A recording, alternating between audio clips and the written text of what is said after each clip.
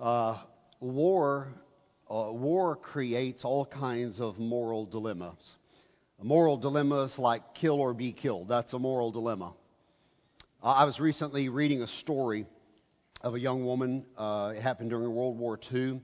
And the young woman was presented with a choice. Give her body to the Nazi soldiers, or her family would be sent to a concentration camp and certain death. Give your body to the Nazi soldiers, and if you refuse, then all of your family are going to be shipped off to a concentration camp and certain death. That's a moral dilemma. Would you do something immoral to save the lives of those you loved? That's a tough question, isn't it?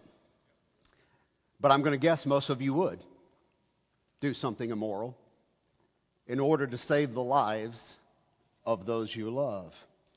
Leading God's people for 3 decades now, I know everything's supposed to be black and white. That's what Christians, kind of put forth, but it's just not true. Leading God's people for more than 30 years now has brought me into several gray areas of moral dilemma. And I'm very transparent about that around here at Cornerstone. We're a little bit different kind of church, and just embrace that and don't be scared of that. I'll give you an example. One of our disciples in Asia reached out with a story that she was suffering violent abuse at the hands of her husband continuously. We knew it was going on. It kept escalating. And then one day, in a rage of violence, he reached for her, but instead of embracing her with love, he grabbed her, violently bit down on her ear with all of his might, and ripped her ear from her head and spit it out. You got a picture, right? I cannot imagine the physical pain involved in such an act. I just can't. I know how it feels to be hit in the ear. I can't imagine that. Nor can I imagine the emotional pain she received from someone who's supposed to love her and protect her.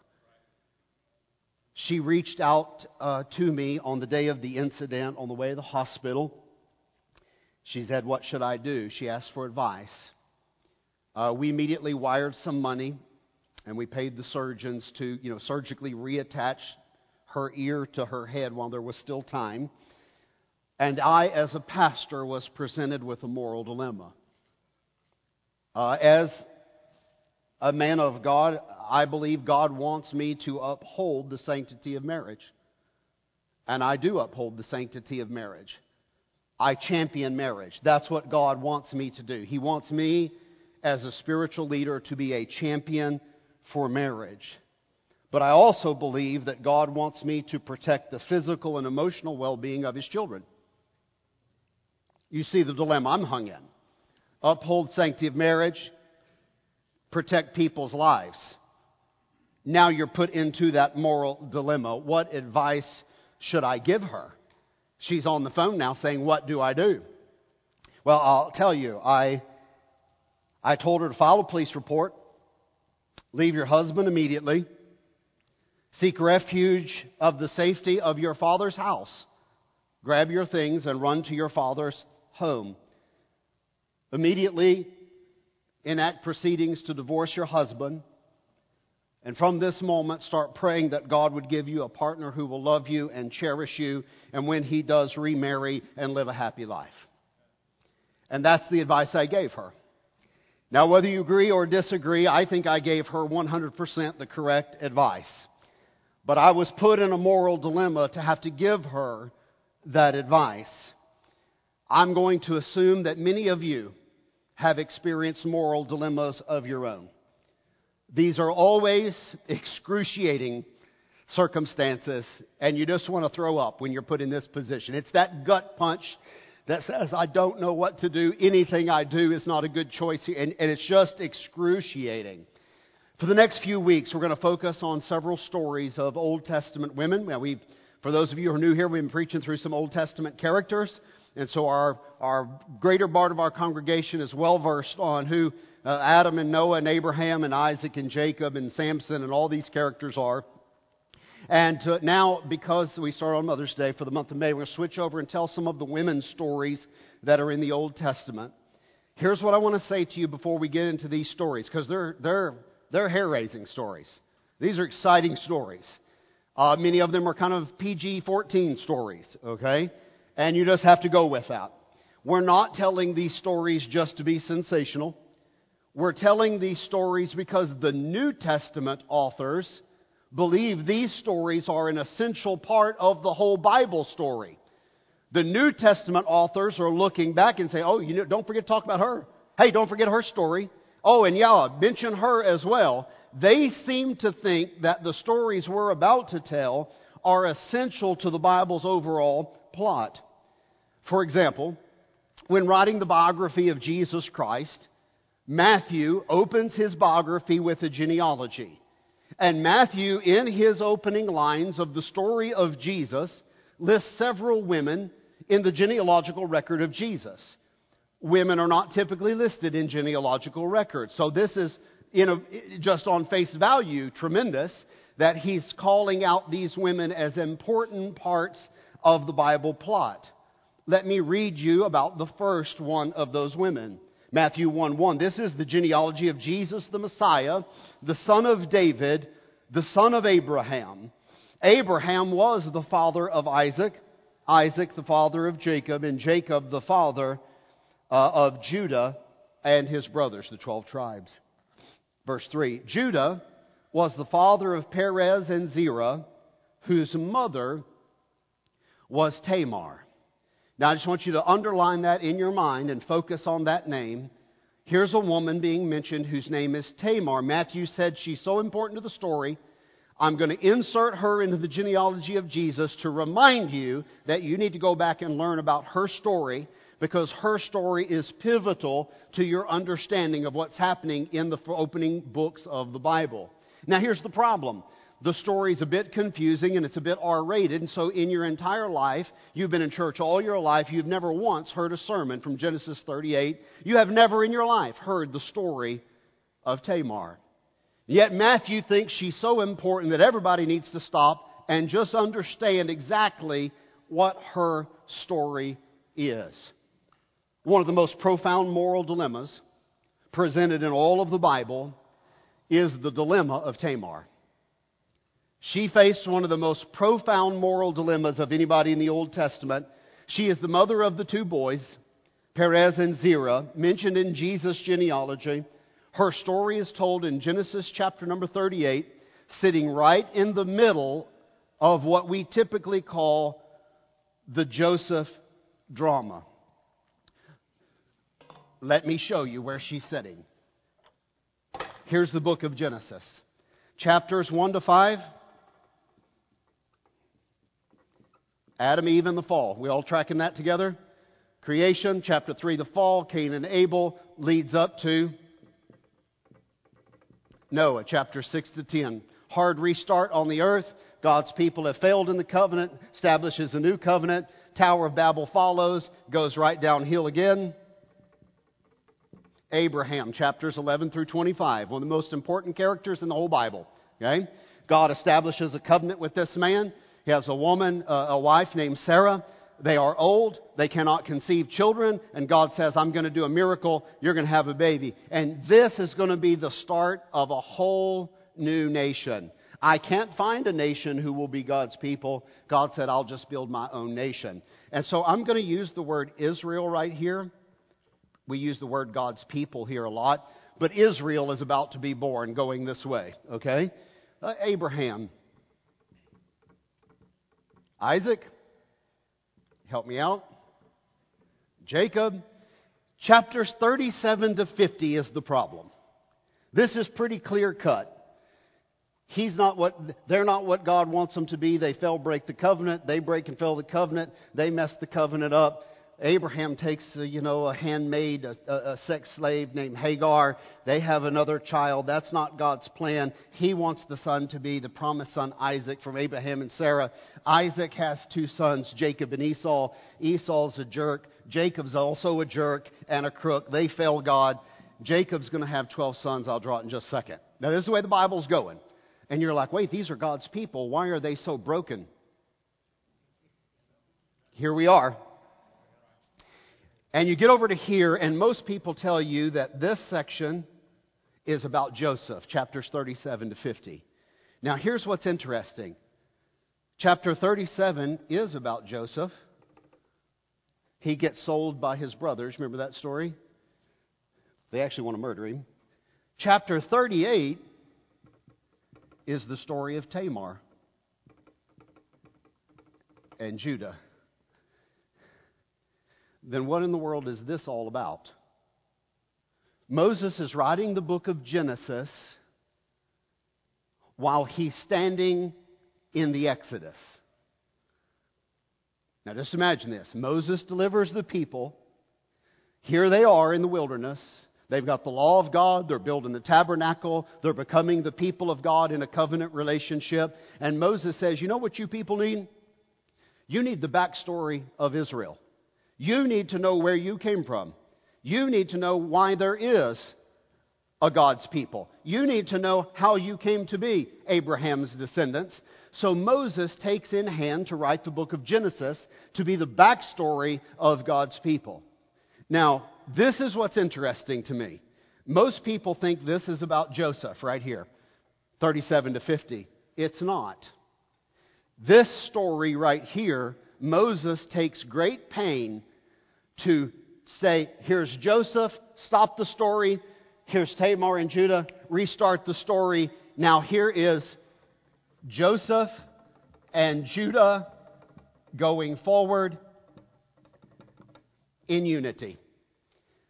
Let me say it one more time to you. God's people are broken. God's people are broken.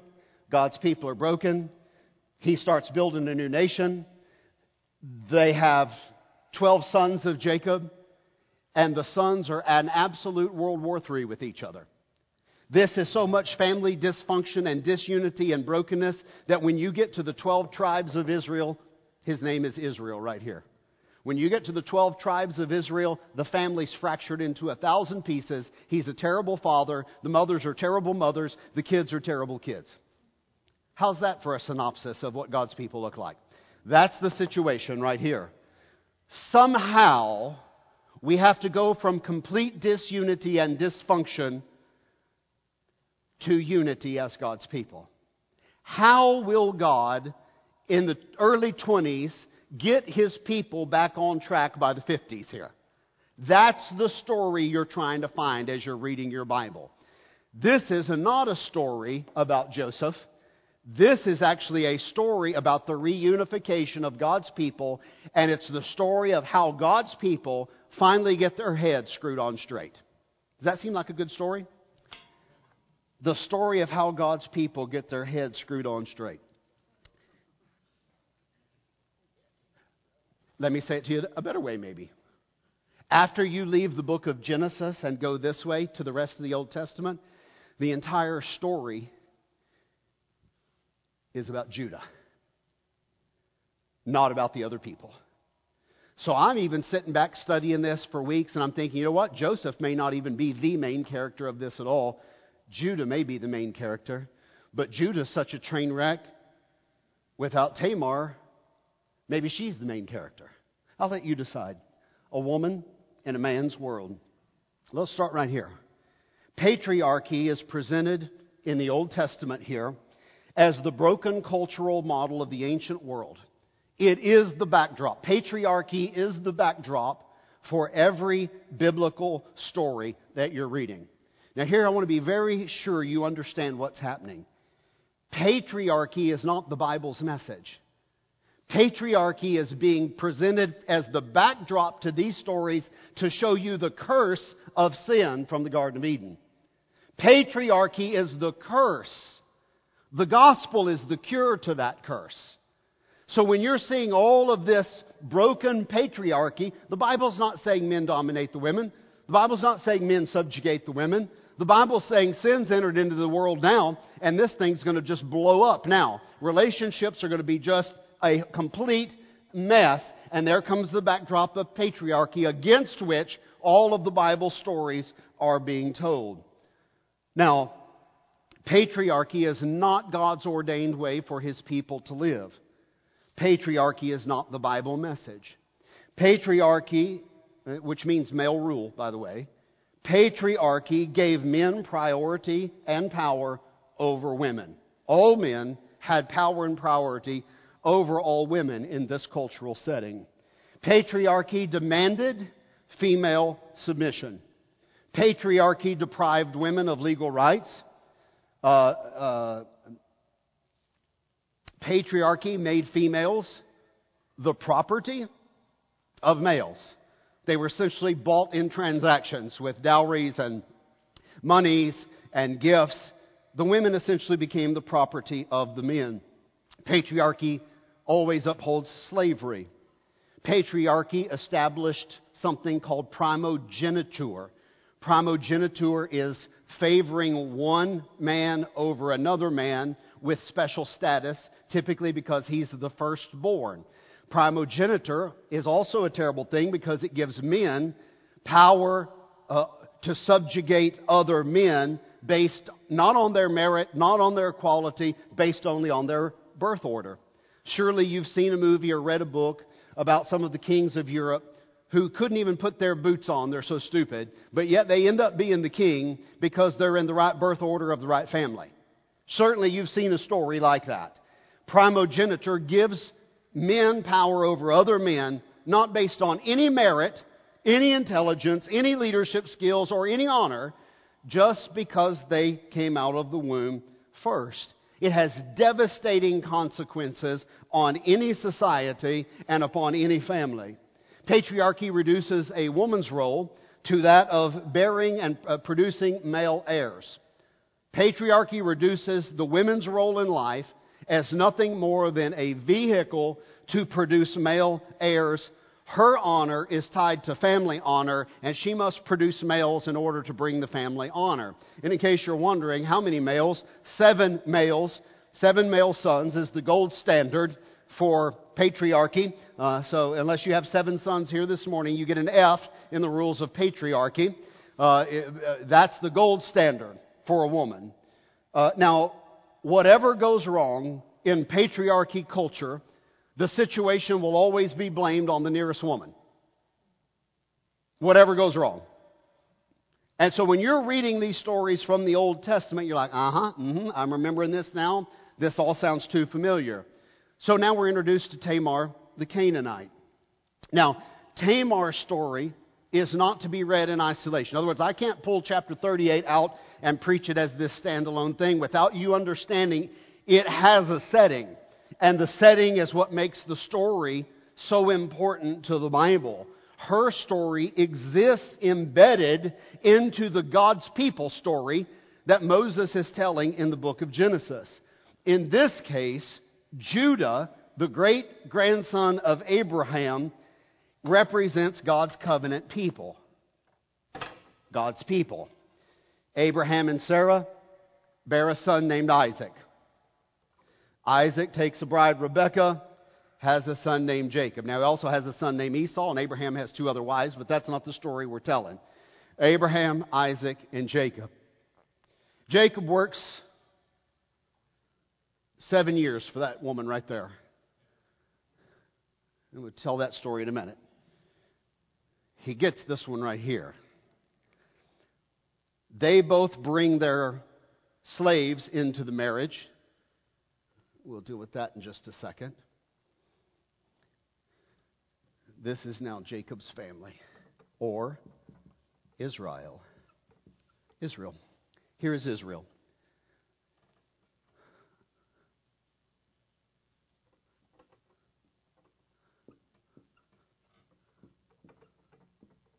There are the 12 tribes of Israel.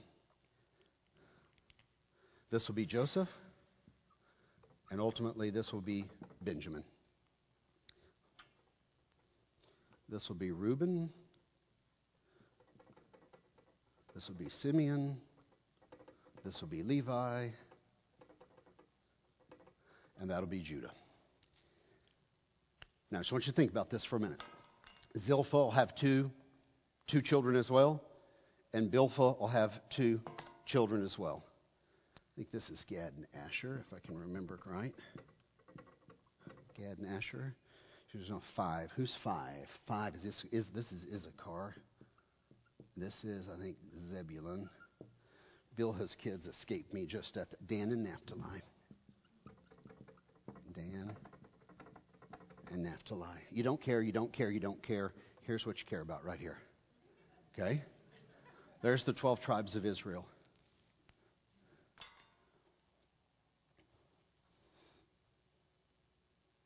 That is correct. Tamar enters this story with this guy right here. Judah will be the largest tribe of Israel. Judah will be the most prominent tribe of Israel. And going forward after about chapter 38, really, once you leave the book of Genesis, the story's all about Judah, not so much about the other sons. Oh, Samson comes from the tribe of Dan, and, some come out of the half-tribes of Joseph, Manasseh and Ephraim. I think Gideon is one of those. But they're not the story. The real story that the Bible's telling is Judah. The bigger story the Bible's telling is these are God's people. This is like God looking down here and saying, you're my people. If I want something spiritual done in Fort Worth, Texas, I'm going to use my people to do it. And you're supposed to represent me to this community. Is that fair? These are the people that were supposed to represent God to their community. Judah will be the largest tribe. Judah will be the monarchy. In other words, in the coming chapters, in the coming books of your Bible, when they go into the promised land and they get a king, David will ultimately be the kingly tribe. He is from the tribe of Judah, and all of his children will be, Solomon and onward, will be the kings of Israel. This is the tribe of the monarch. It's the largest tribe of all of the 12 tribes. The whole story is about Judah. Now, up to this point in the story, what's been very clear is that the patriarchs were against marrying their sons to Canaanites. This is what's clear. Abraham and Sarah came out of Ur of the Chaldees. They have a son. They send Eliezer, their servant, back to their people to get a bride, Rebekah. He has 2 sons, Jacob and Esau. He says, do not marry Canaanites. And Esau's such a jerk, he runs right out and marries a Canaanite, just to make his dad mad. Jacob runs from Esau back to the people of his mother to take a wife, and that's the one he wants, remember? He gets all of these 4 wives back in Rebekah's kinfolk's house, at her brother's house.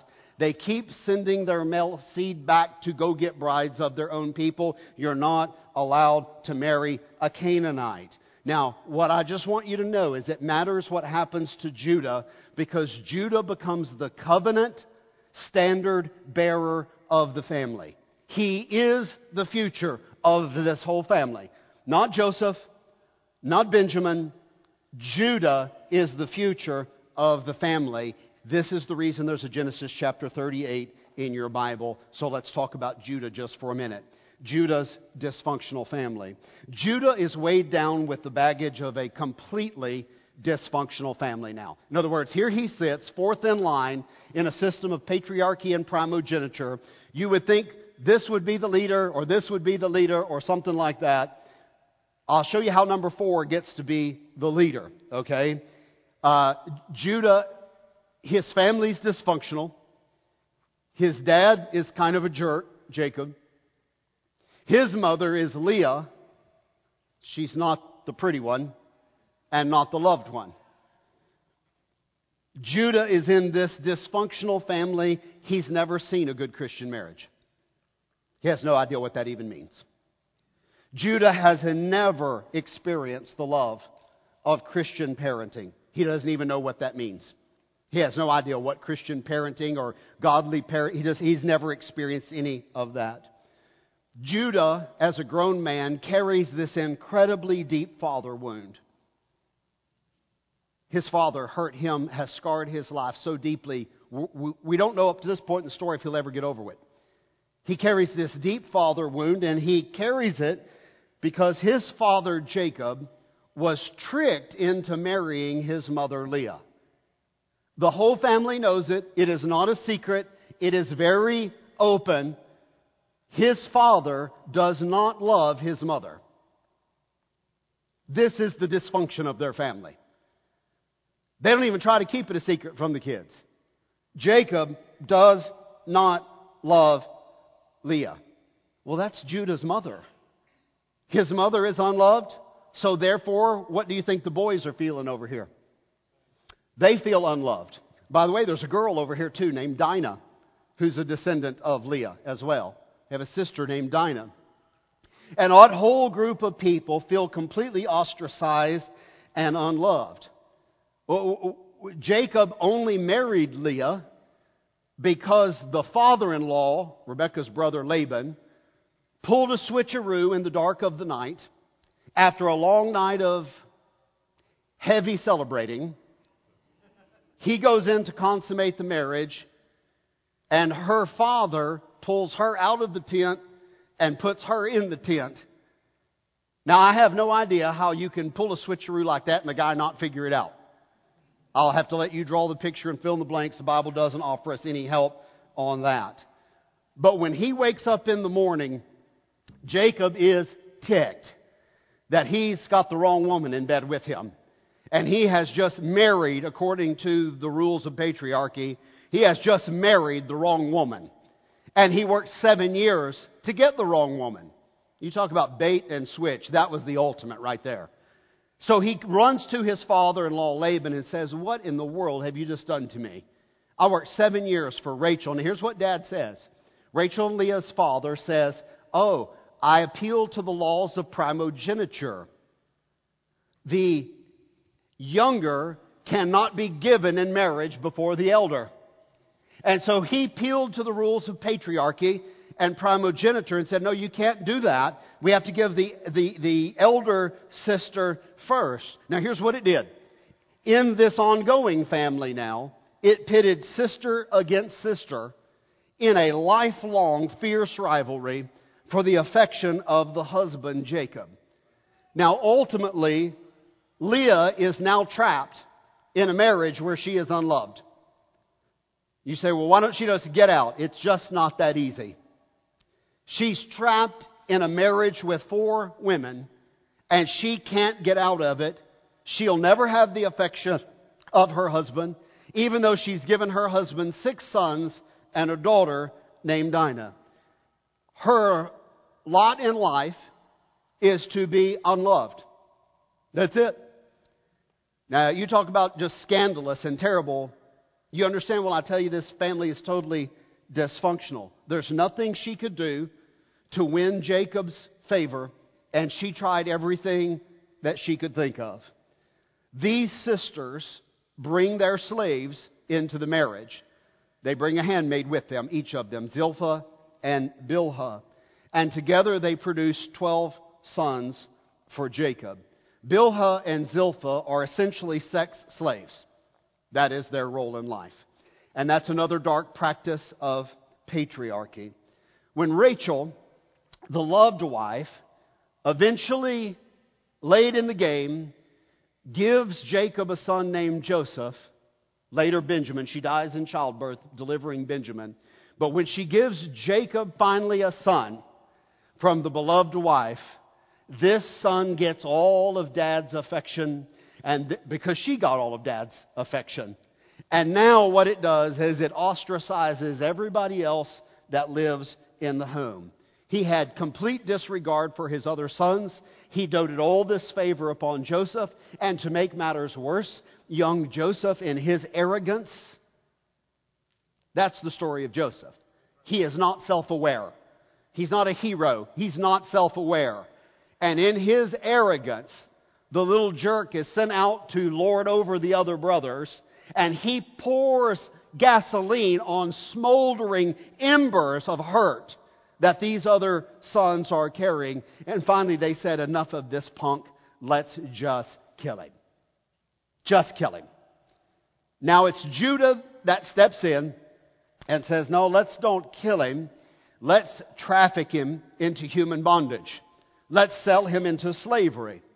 Now, although Judah is the fourth, what you recognize very quickly in the story is everybody listens when Judah speaks. Although he's the fourth born, something has happened in their family that Judah is the spokesman and the standard bearer for the family. You say, what has happened that number 4 is now number 1? Well, I'm glad you asked.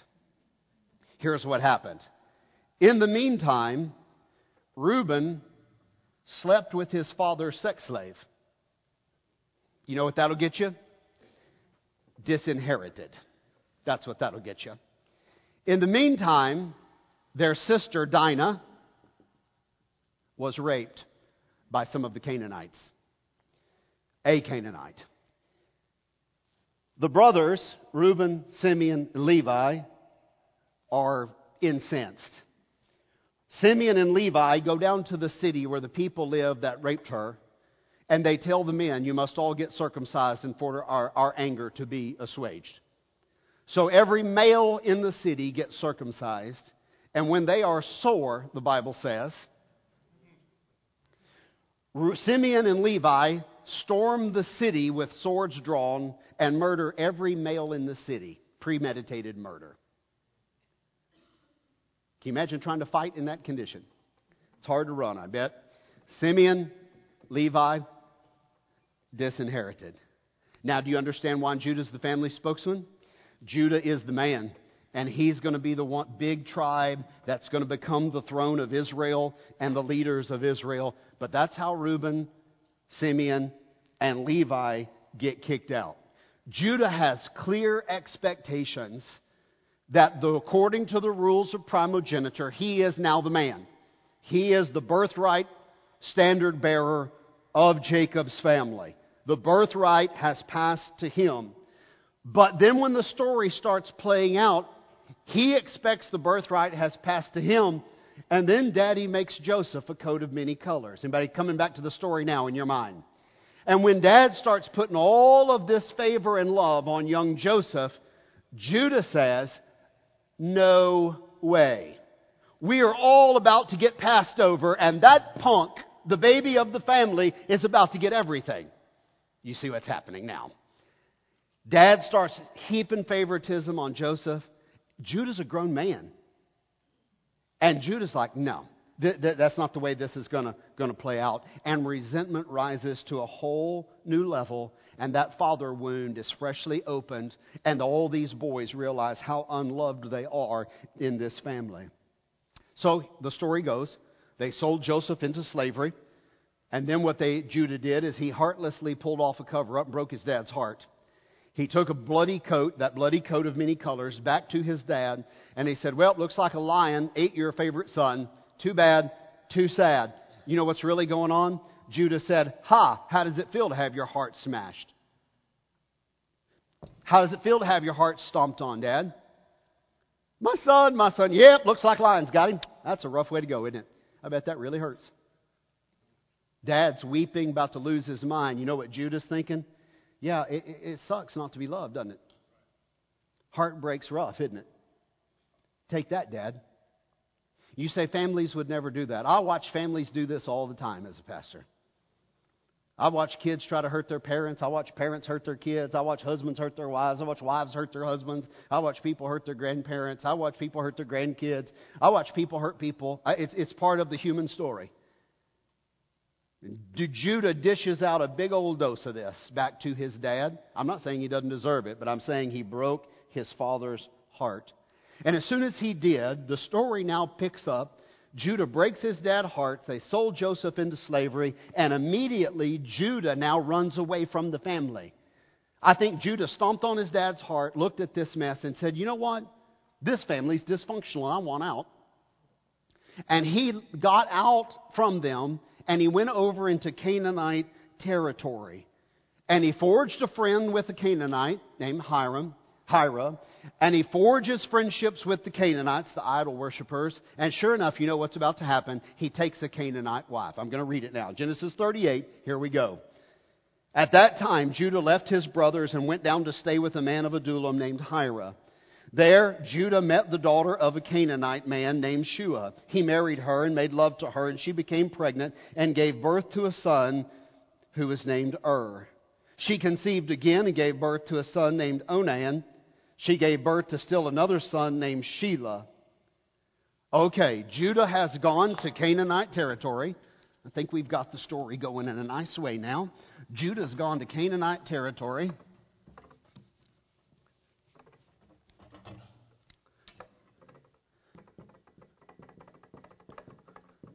He has a Canaanite wife.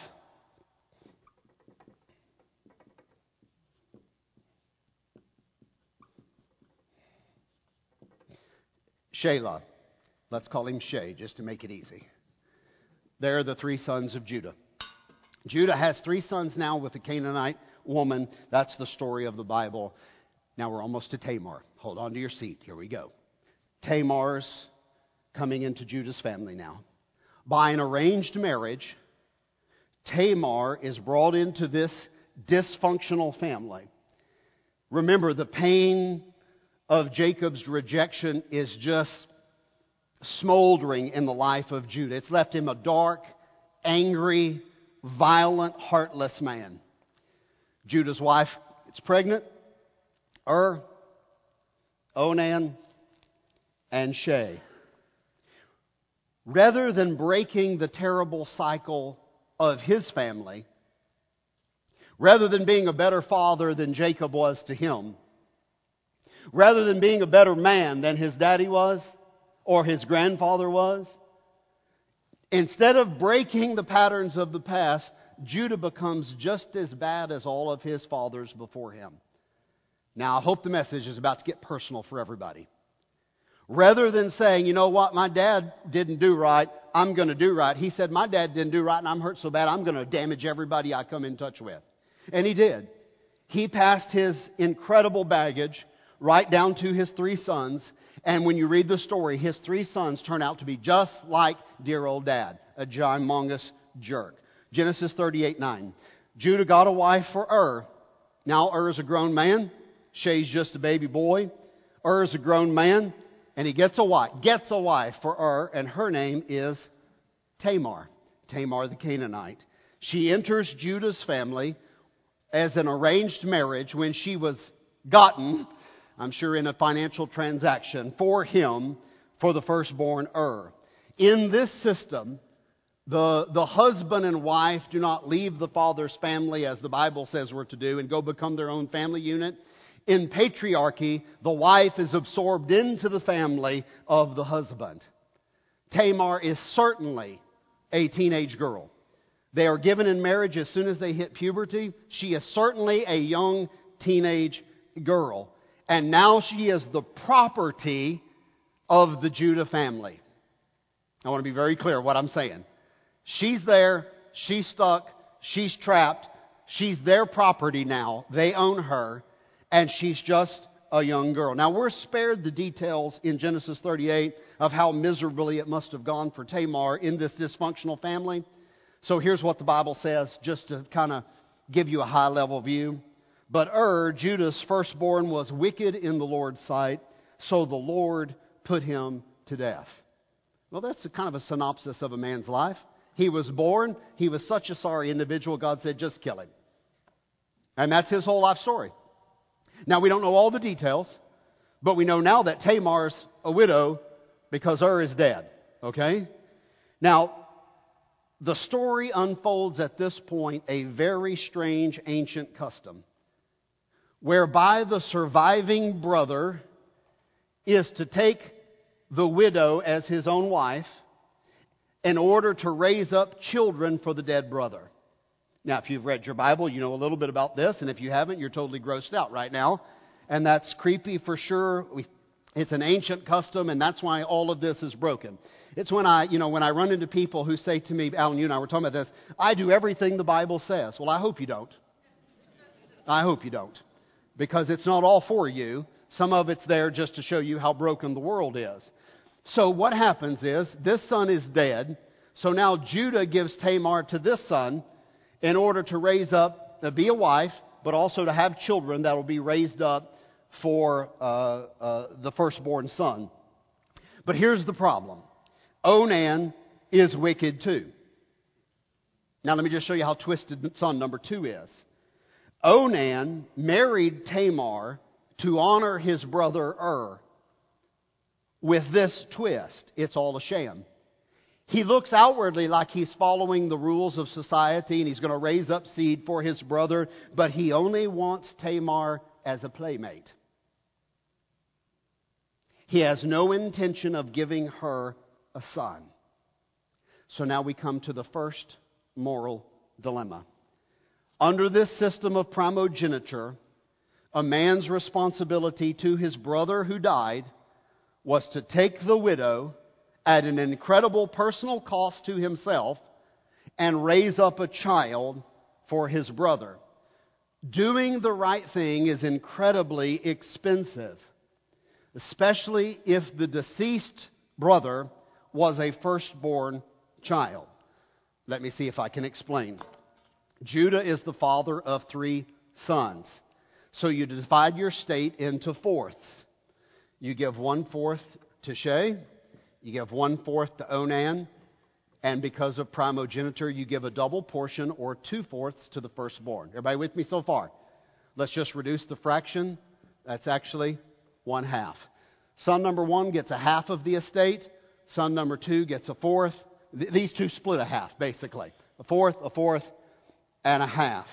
So the death of is actually a big windfall to the other 2 brothers. Don't miss this. When the firstborn dies, who's due half of the estate, now the calculation changes.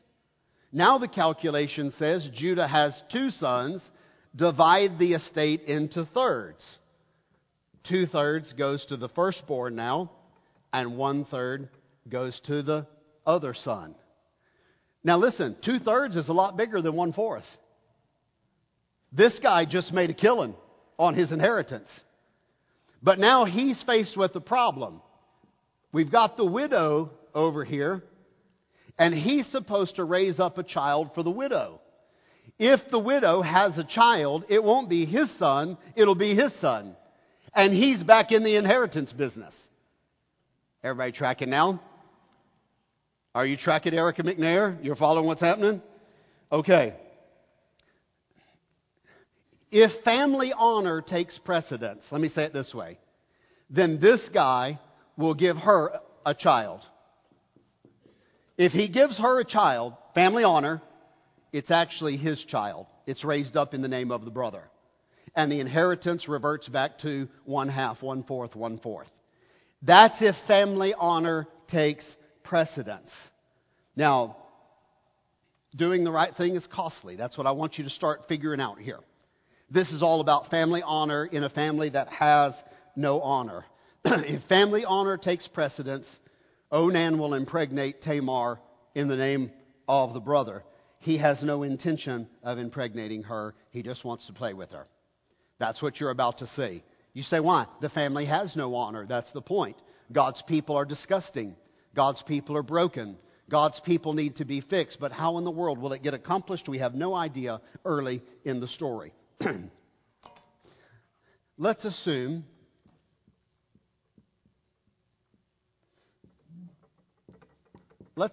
that Judah's estate is worth $1 million. Okay? 1/4 of $1 million, 0.25, equals 0.66 equals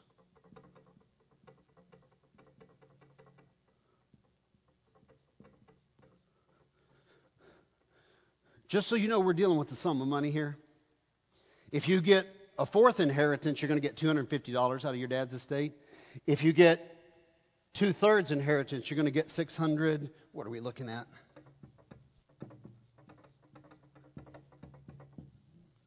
A difference of $410,000. Onan goes to see his financial advisor. He says, I've got a situation in my family. Family honor, keep the money. Family honor, keep the money. Does the family have any honor? What do you think he's going to do? He's going to keep the money. He's going to keep the money. That's exactly what he's going to do. The story reveals that Onan kept the money, but with a wicked twist. He pretended to do the honorable thing by having continuous physical relationships with Tamar, but he had no intention of giving her a child. He saw that as a win-win scenario. I have a playmate, and I've got the cash. I just put it in my Roth and in my IRA, and it's making 30% a year, and things are going great. It's win-win for me. Let me read you the story. Genesis 35:8. Then Judah said to Onan, sleep with your brother's wife and fulfill your duty, family honor, to your brother, and raise up offspring for your brother. But Onan knew that the child would not be his. He's going to mess up his inheritance if he impregnates her. So whenever he slept with her, which definitely sounds like it wasn't a one-off situation, whenever he slept with his brother's wife, he spilled his semen on the ground to keep from providing offspring to his brother. What he did was wicked in the Lord's sight. What did God do? God put him to death. Here's the situation we're in right now. This guy's he's in junior high. Okay? The two grown men are dead. He's got another baby boy that's just a little lad. Tamar is trapped in this family as their property. She is trapped in a system of abuse. She's just a pawn in a tribal dynasty. Judah, the head of the family, has no honor. But here's what he says. He says, when Shay gets old enough to marry, I'll give you to the baby Shay, and then you can get back the family going again here. But that'll take some time. And time passes in the story. And really, I think what Judah's saying is she's a jinx. This girl's bad luck. Ever since we brought her into family, patriarchy says blame the nearest woman for everything. Since we brought this woman into our household, I lost son number 1. I've lost son number 2. Everything's against me. And so what Judah does is he sends Tamar, the widow, twice over. He sends Tamar back to her father. Now I just want you to imagine what kind of shame that would be. Going back to your father's house with your suitcase and walking in, and they say, well, Tamar, what's going on? They've rejected me. They've sent me back. What's the return policy on a wife? I've been sent back as broken and dysfunctional. They don't want me. They say they'll send for me in a few years, but I don't think it's ever going to happen. And you know what? It didn't. Time went by in the story. Shay now is a grown man. It all happens in Genesis chapter 38. Judah has no honor. He's broken his promise to his daughter-in-law Tamar. And now Judah's deception creates a moral dilemma for Tamar. Here's the big moral dilemma coming. What we discover is that Tamar is the only honorable person in the whole family of God's people. And she's a Canaanite. She's the only honorable person in the whole story. And she is constantly seeking to sacrifice her own life, if necessary, for the honor of her dead husband, Ur. Ur would never know. He's already dead. He would never know what Tamar risked in order to do the honorable thing for the family and to keep his family name alive. Now, here's what I want to remind you of. You know what of the 12 tribes is the biggest tribe? You know which tribe the kings are coming from? When Jesus comes, he's called the Lion of the tribe of Judah. Ain't looking too good, is it? 2 down and only 1 left, and I bet he's going to be as big a jerk as his dad. And God's just killing them one by one. It looks to me like the tribe of Judah is about to be extinct, is what it looks like to me. So how do God's people get fixed? Reclaiming family honor. Human trafficking is one of the paramount social issues of our day. And we largely turn a blind eye to it, and we should not. In the world of prostitution and trafficking, I think society has now grown up, and we realize that women are no longer the problem. They are the victims of the problem. Sex trafficking is entirely demand-driven. Please hear the words that I'm saying.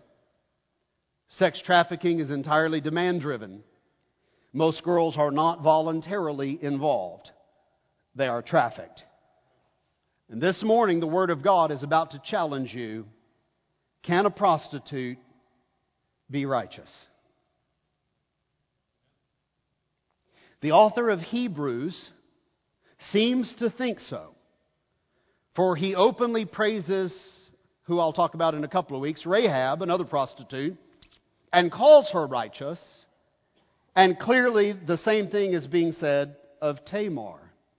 In Tamar's case, prostitution was the only way she could overcome the man who wielded absolute power over her life. She did not pose as a prostitute because she was looking for a new career. She did not pose as a prostitute because she was bored and needed some excitement in her life. No, family honor was at stake. And now that big mess is her family. Her family honor is at stake. She's now part of that family, and somebody is now going to do the honorable thing. She married into the people of God. No doubt when she married into the covenant people of God, she thought, well, thank goodness, because I come from these idolater families, and in idolatry, the women are treated like dirt. So glad I get to marry into God's people family now. Surely this would be a much better situation. Boy, was she wrong. God's people now are completely without honor. So she married in. She's widowed twice, and she has decided now, since Judah's not going to do the right thing, I'm going to reclaim family honor for the entire tribe of Judah. I will not be a victim. I will take matters into my own hands. I will do the honorable thing. This is my family, and the rights of my dead husband are being ignored. Now, here's what I want you to see. This is an incredible story of courage. Here a woman is about to risk her very life on a dangerous mission. Up till now, she's been passive, and something snapped in her, and she said, I'm not going to be passive anymore.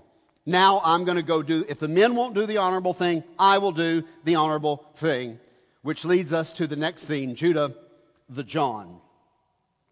Genesis 38, verse 12. And after a long time, Judah's wife, the daughter of Shua, died. Now Judah's widowed.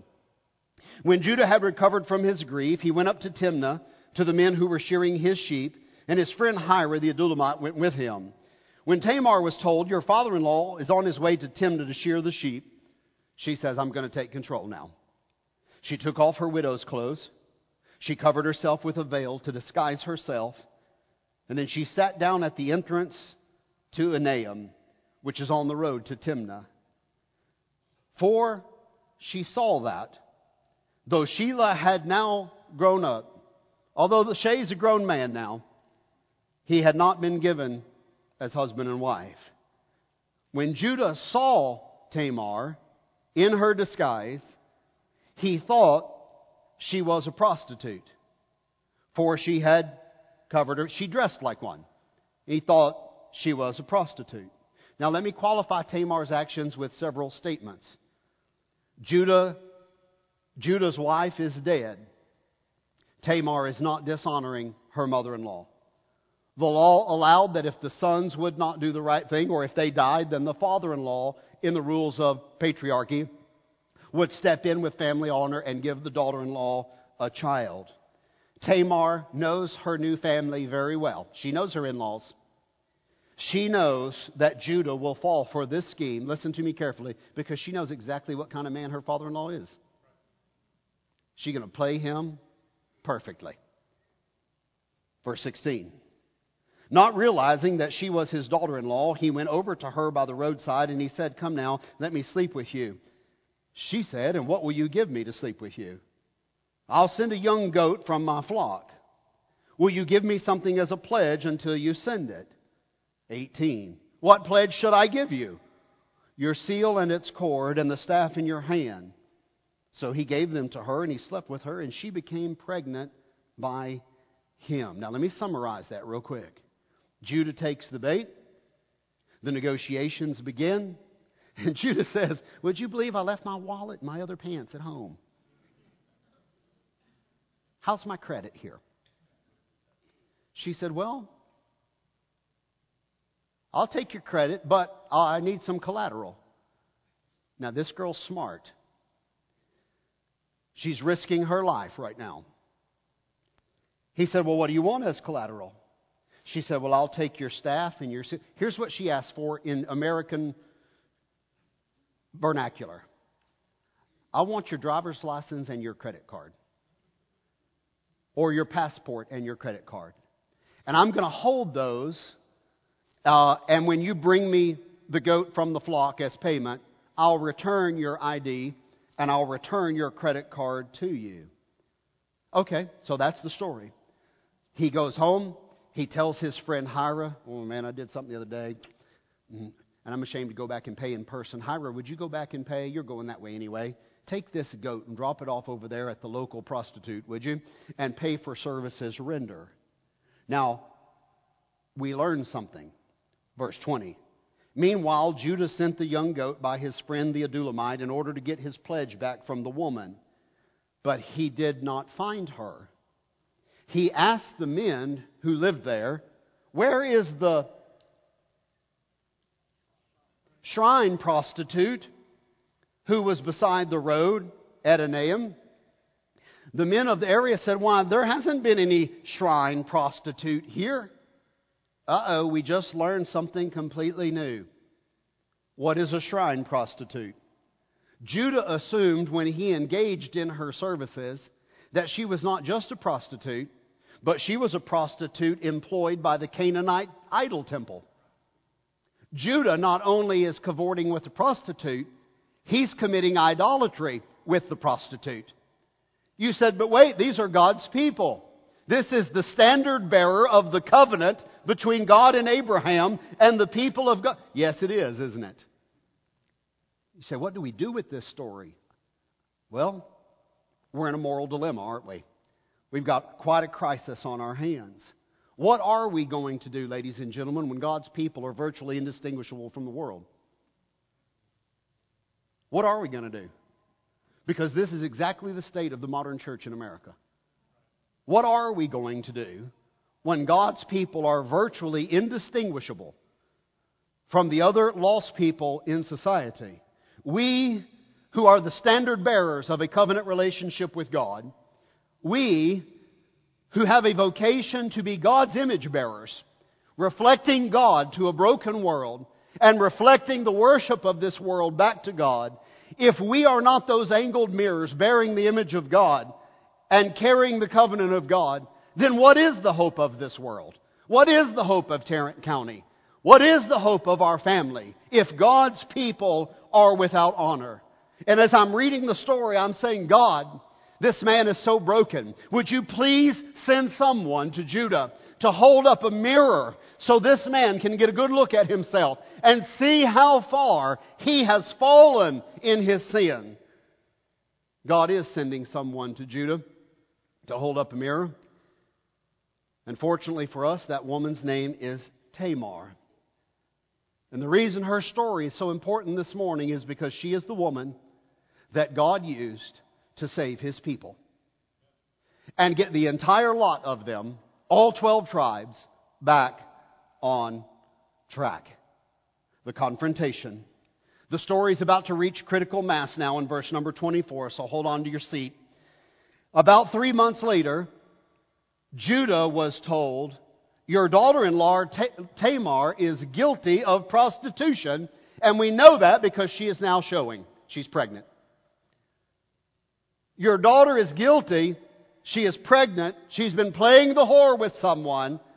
Judah said, bring her out and have her burned to death. Why, you sorry excuse for a man. Those are my words, not the Bible's. I'd like to take him out behind the church and talk to him for a minute. You sorry excuse for a man. No trial. No defense. No explanation. You're just going to assume she's guilty and worthy of death, and you want to have her burned for family honor. Listen, he wants to have her burned because she's dishonored the family by playing the prostitute. Wait a second. She dishonored your family? Your family has no honor. Only she has honor. Do you see how messed up this is? This is such a story, I'm telling you. Quickly, someone get a mirror so that Judah can see himself and see how far he has come. He's become everything he hated about his father. He's become everything he hated about his own family dynamic. He is perpetuating the brokenness of his parents. Judah, as the standard bearer of the family, you're now the problem, sir. Verse 25. And as she was being brought out for public execution, she sent a message to her father-in-law, and she said, "You're right, I am pregnant. And I am pregnant by the man who owns this credit card and this driver's license. See if you recognize the picture on the driver's license."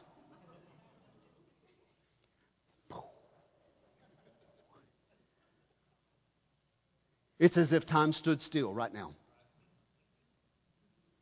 There stands Tamar. There stands Judah. Here's the whole family gathering round. They're about to have a public execution, and Judah just looked at his own driver's license. He's holding his own Visa card in his hand. He has to make a decision now. He finds himself, quite frankly, where you and I find ourselves this morning. He has to decide if he's going to carry the baggage of a broken family or if he's going to make some changes in his life right now. Am I going to blame everyone else and continue as I am, or am I going to allow God to change my heart, change my thinking, change my attitudes, and change my behavior? And Judah recognized them, verse 26, and Judah said, "She is more righteous than I." Listen, God's Word and some of the other translations make this even clearer. Listen to what God's Word says. Judah recognized them and said, "She's not guilty. I am. I am. I've been confronted with my own life now. And everything that I was about to pour out viscerally upon this innocent woman, she's doing the honorable thing to save her husband's family name. I'm the problem. She's righteous. I am not." The defining word for a woman named Tamar in your Bible is the word righteous. It's one of the most powerful moments in Scripture where a bitter, angry, selfish man is confronted and transformed in a moment of honest confession. He is not living up to his covenant relationship with God, and something must change in his life. And it took a trafficked, abused, marginalized, mistreated young woman to get the entirety of God's covenant people back on track. The name Judah will die in dishonor as a tribe if it's not for this woman. If it were not for this woman, the name Judah will be never mentioned again as a tribe. Now, I want to blow your mind with something, okay? The name Judah is mentioned in your Bible 848 times. The most mentioned name in your Bible is Jesus, around 1,300 times. The second most mentioned name in your Bible, David. David, 1,000 times. The third most mentioned name in your Bible, Judah. The tribe and the nation. She saved God's people with a moment of courageous action. Judah will be the standard bearer for God's people. It will be David and his descendants, and God will ultimately promise David in a few books, your son will sit on the throne forever, and Jesus the Messiah will come from your Judah's people. Judah's people. All right, let me start to close it down. The Eitzer warrior. When God created woman, He called her by a Hebrew name in Genesis chapter number 3. He called her by the name Eitzer. E-Z-E-R. I challenge you to look it up in your Hebrew concordance. Eitzer is a military word. God said, "I will make for Adam a counterpart, a helper like unto him." Eitzer is the word. When God used the word Eitzer, it's used many times, 20-something times in the Old Testament.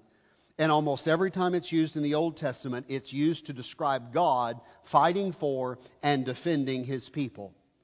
God clearly envisioned when He made woman that women would image God by being warriors, defenders, fighters, champions. There is no other possible definition of the word Eitzer. If you grew up in a tradition where they said the women need to be quiet, you need to be running a vacuum cleaner, and you need to be in the kitchen, or you need to be birthing babies because you were created to be a man's helpmeet, that's not what the word means. The word means God will deliver us. I will look unto the hills from where my help comes from. Where does my help come? My Eitzer comes from the Lord. It's describing God coming to defend His people. That's the exact word used for Eve when she's created in Genesis 2 and 3. Tamar is an Eitzer, image bearer of Almighty God. Tamar is the courageous woman warrior that Judah needed her to be. She became the turning point of his broken life. And because of her influence, Judah will now become the man that God always wanted him to be. Through their union, she has twin sons, Zerah and Pharez, to replace the two boys that were lost, the two husbands that died. And we stand in her debt this morning because she kept the line of Judah, God's people, alive, the monarchy alive, and ultimately she's the ancestor of Jesus Christ. Listen carefully now. No one in Israel saw Tamar as a family skeleton best left in the closet. When they got together for Passover, they weren't thinking, don't bring Tamar up. Ooh, that's something we don't talk about.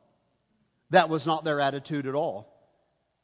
Tamar is one of the most beloved female names in all the Hebrew nation after this incident. They didn't see her as prostitute. They saw her as savior of God's people. They got him back on track. Do you know what David named his daughter? Tamar.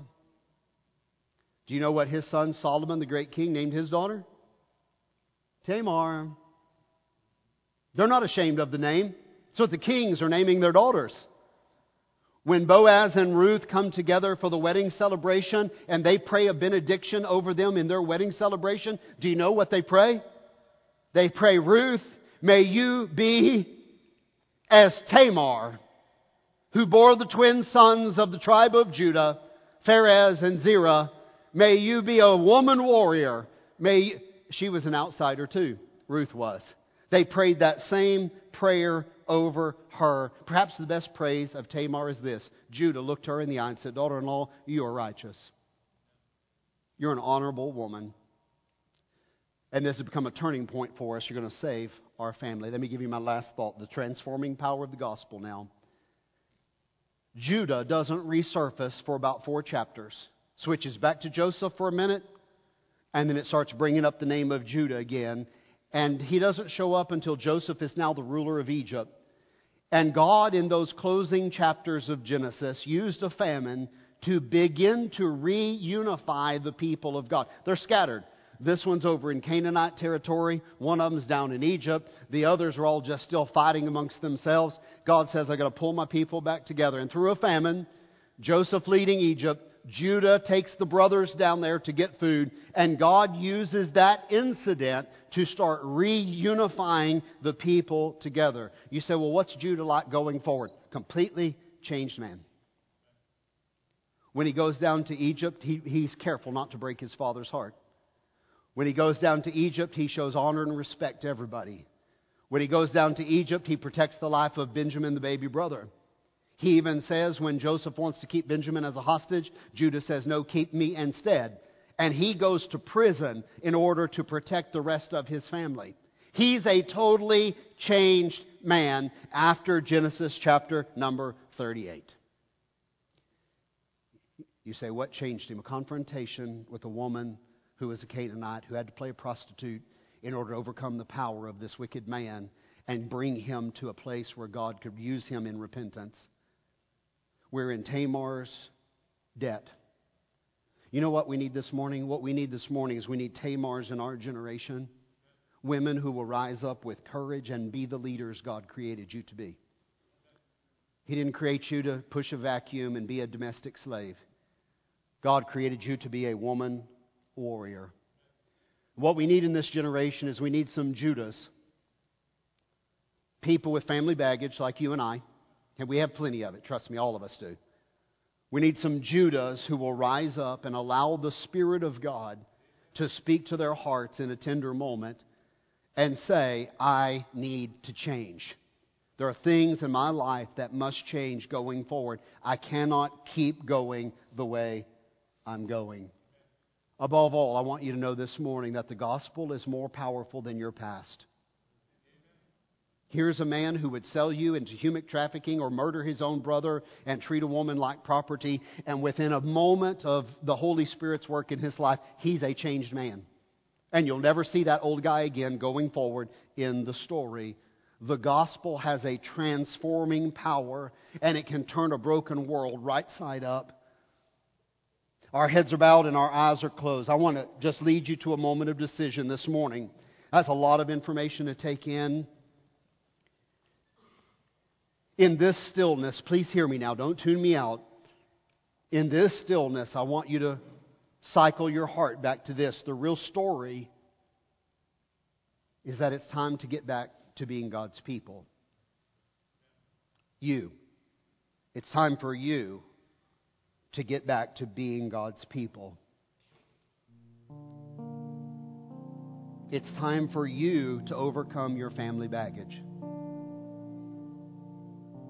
It's time for you to embrace your vocation as God's image bearer to this world. Don't answer out loud, but let me ask you a really personal question this morning. Are you ready to move beyond the mistakes of your parents? Surely you are. Are you ready to deal with your own parenting mistakes that you've made? Surely you are. Young people, are you ready to forgive your parents? You say, yeah, but they made some mistakes. Sure they did. Sure they did. My question is, are you willing to forgive them? Are you willing to work with mom and dad as they try to reset your family for God instead of fight against them?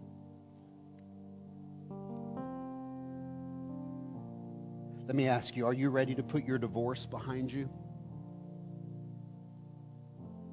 and start living again? Living with purpose as God's son and daughter?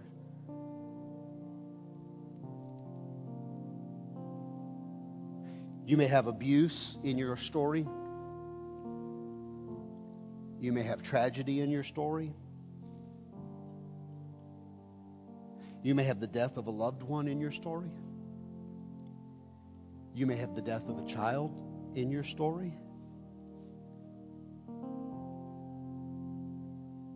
Maybe grief and brokenness have consumed you. Maybe they've even defined you. It's time to let go of that. Don't be a victim. Be God's image bearer.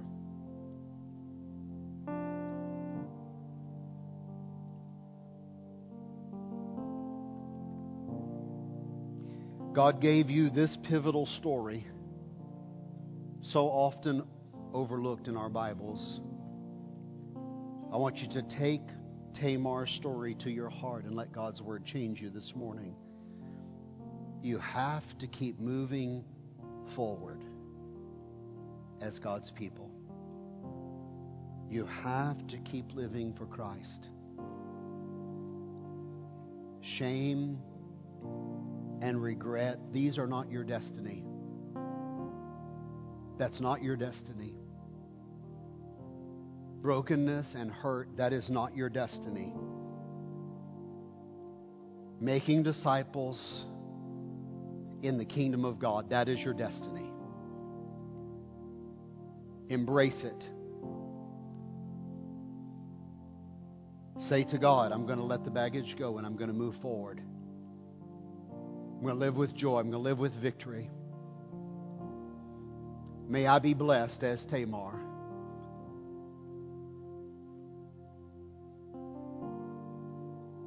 Whatever you need to say to God this morning, He's speaking to your heart. You take your time right now. If you need to kneel at an altar, you come and kneel. If you need to make an altar out of your seat, that's fine. Do not leave here without making a decision for God this morning. Her story has the power to transform you if you'll let it. She connected Judah back to a right way. Let her connect you back to a right way this morning. If you're here this morning, you've never received Christ as your Savior. Jesus loves you so much. He gave Himself on the cross in substitution for you. He loves you. He wants you to be a part of His family. He wants you to be God's people. He wants you to give Him His life, your life, and He will come live in your heart. He wants to forgive you. But He will not force Himself on you. He's waiting for you to open the door and call upon Him.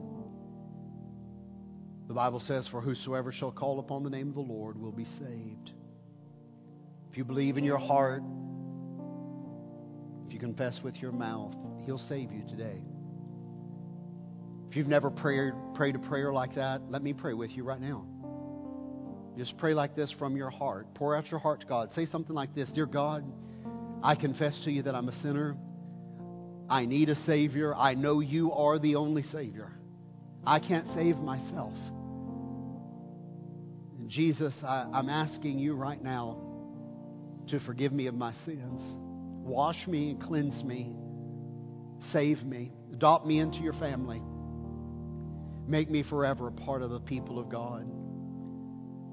I give my life to you. Make you king of my life. Thank you for dying for me, and thank you for rising to be my Savior. I give you all that I am and all that I have right now, and I take you into my heart as Lord of my life. Thank you for loving me, and thank you for saving me. In Jesus' name, amen." I'm going to ask you to stand to your feet. Let me pray over you a benediction as we go. Thank you for your patience with a difficult sermon this morning. Genesis 38 is in your Bible for a reason. It's not an aberration. It's actually the hinge that the rest of the Old Testament swings upon. A woman got this whole thing back on track. What a story. By playing a prostitute to gain control over her father. It's crazy. You couldn't make it up. In the book of Romans, Paul was trying to encourage the people of God. This is the prayer he prayed over them. "May the God of hope fill you with joy, with all joy and peace as you trust in Him, so that you may overflow with hope by the power of the Holy Spirit." And that's my prayer for you this week as well. God bless you. I'll see you Wednesday night. You're dismissed.